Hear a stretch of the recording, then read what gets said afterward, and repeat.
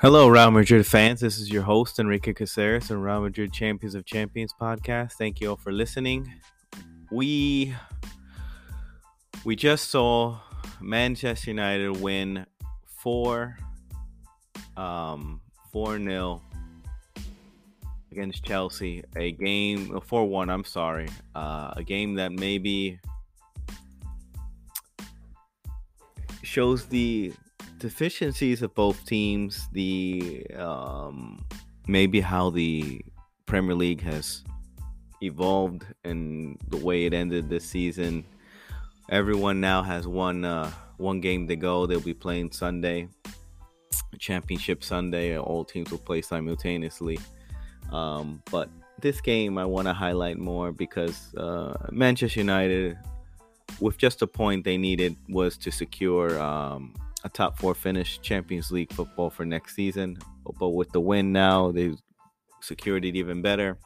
Liverpool will not catch them this year with the win, and no matter what the result is in the last day of the season against Fulham, Manchester United has secured Champions League football for next season, which is a tremendous feat, important for Erik ten Hag, the manager of Manchester United.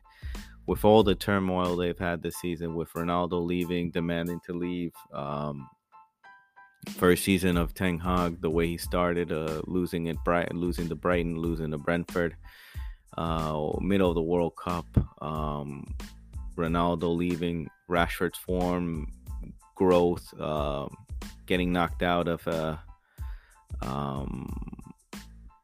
winning the EFL Cup, getting knocked out of Europa League by Sevilla, but still regaining fourth place. And they have one more important game at the end, besides the final day of the Premier League season, is Manchester City derby, FA Cup final, which will be a memorable game. I'm assuming, but the tale of two different teams, two different clubs.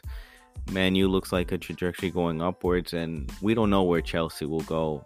No one knows. They have an agreement with Pochettino for next season. They have Frank Lampard in, who barely can win a game.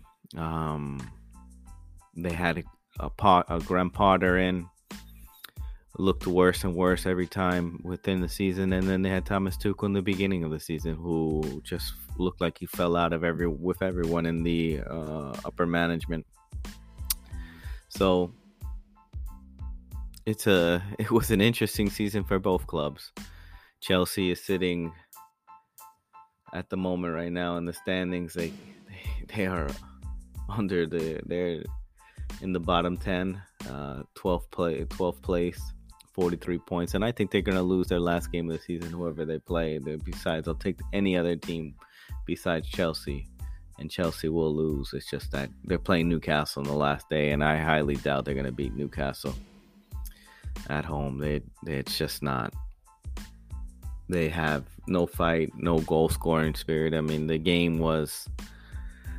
Chelsea had the opportunities. They had more touches inside the box, but they just don't. They're missing that clinical finisher, and putting too much weight onto midfielders to score goals, and Kai Havertz to lead the line, which he's not a center forward. A lot of work they need to do.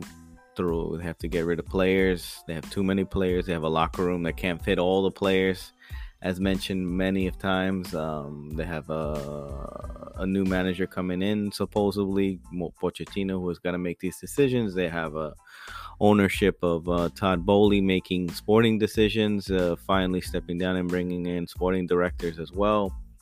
It's a tale of two teams that just seem like they're going two different opposite directions. If Chelsea, from my opinion, can only get better, they've hit rock bottom. And Man United look like they're going to get better regardless.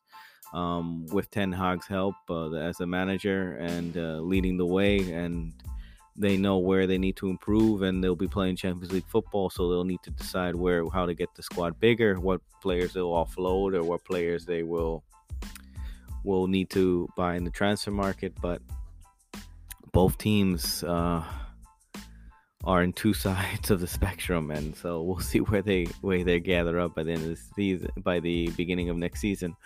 But